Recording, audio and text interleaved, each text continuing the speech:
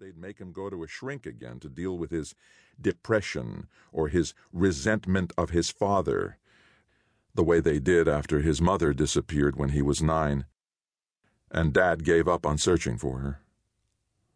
The shrink just wouldn't accept it when he screamed at him and said, "My mother's gone, and we don't know where she went, and everybody stopped looking. I'm not depressed, you moron. I'm sad. I'm pissed off." To which the shrink replied with questions like, "Do you feel better when you get to call a grown-up a moron and say words like pissed? Or worse yet, I think we're beginning to make progress." "Yeah, I didn't choke you for saying that, so I guess that's progress." Nobody even remembered these days that sometimes people were just plain miserable because something really bad was going on in their lives and they didn't need a drug. They needed somebody to say, "Let's go get your mother now, she's ready to come home," or "That was a great throw. Look, after all these years, Todd's become a terrific pitcher and he's great at math, so let's make him an astronaut." Ha ha, like that would ever happen. Instead, he took a kitchen timer with him out to the backyard every afternoon, and when it went off, he'd drop what he was doing and go inside and fix dinner. Jared kept trying to help, which was okay because Jared wasn't a complete idiot, even though he was only 7 and certifiably insane.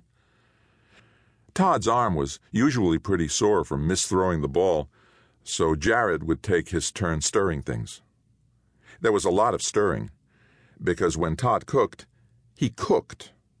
Okay, he mostly opened soup cans or cans of beans or made mac and cheese, but he didn't nuke them, he made them on the stove. He told Dad that it was because he liked the taste better when it was cooked that way. But one day when Jared said, "Mom always cooked on the stove," Todd realized that's why he liked to do it that way. Because Mom knew what was right. It wasn't all soup or beans or macaroni. He'd make spaghetti, starting with dry noodles and plain tomato sauce and hamburger in a frying pan. And Dad said it was great.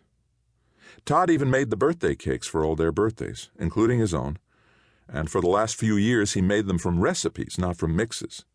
Ditto with his chocolate chip cookies. Why was it he could calculate a half recipe involving thirds of a cup and couldn't find n in the equation n equals 5?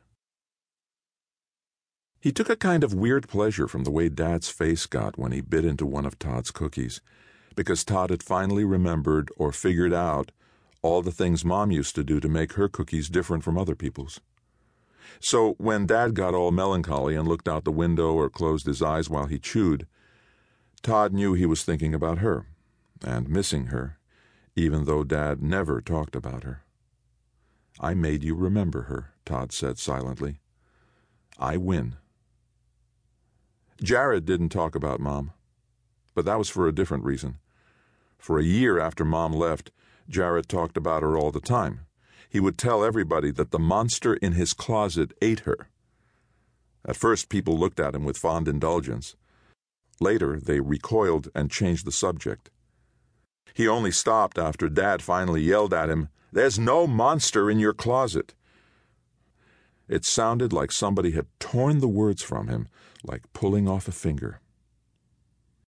Todd had been doing the dishes while Dad put Jared to bed, and by the time Todd got to the back of the house, Jared was in his room crying, and Dad was sitting on the edge of his and Mom's bed, and he was crying. And then Todd, like a complete fool, said, "And you send me to a shrink?" Dad looked up at Todd with his face so twisted with pain that Todd could hardly recognize him. And then he buried his face in his hands again. And so Todd went into Jared and put his arms around him and said, "You've got to stop saying that, Jared." "But it's true," Jared said. "I saw her go. I warned her, but she did the very exact thing I told her not to do, because it almost got my arm the time I did it, and—" Todd hugged him closer. "Right, I know, Jared, I know. But stop saying it, okay? Because nobody's ever going to believe it." "You believe me, don't you, Todd?" Todd said, "Of course I do." Where else could she have gone?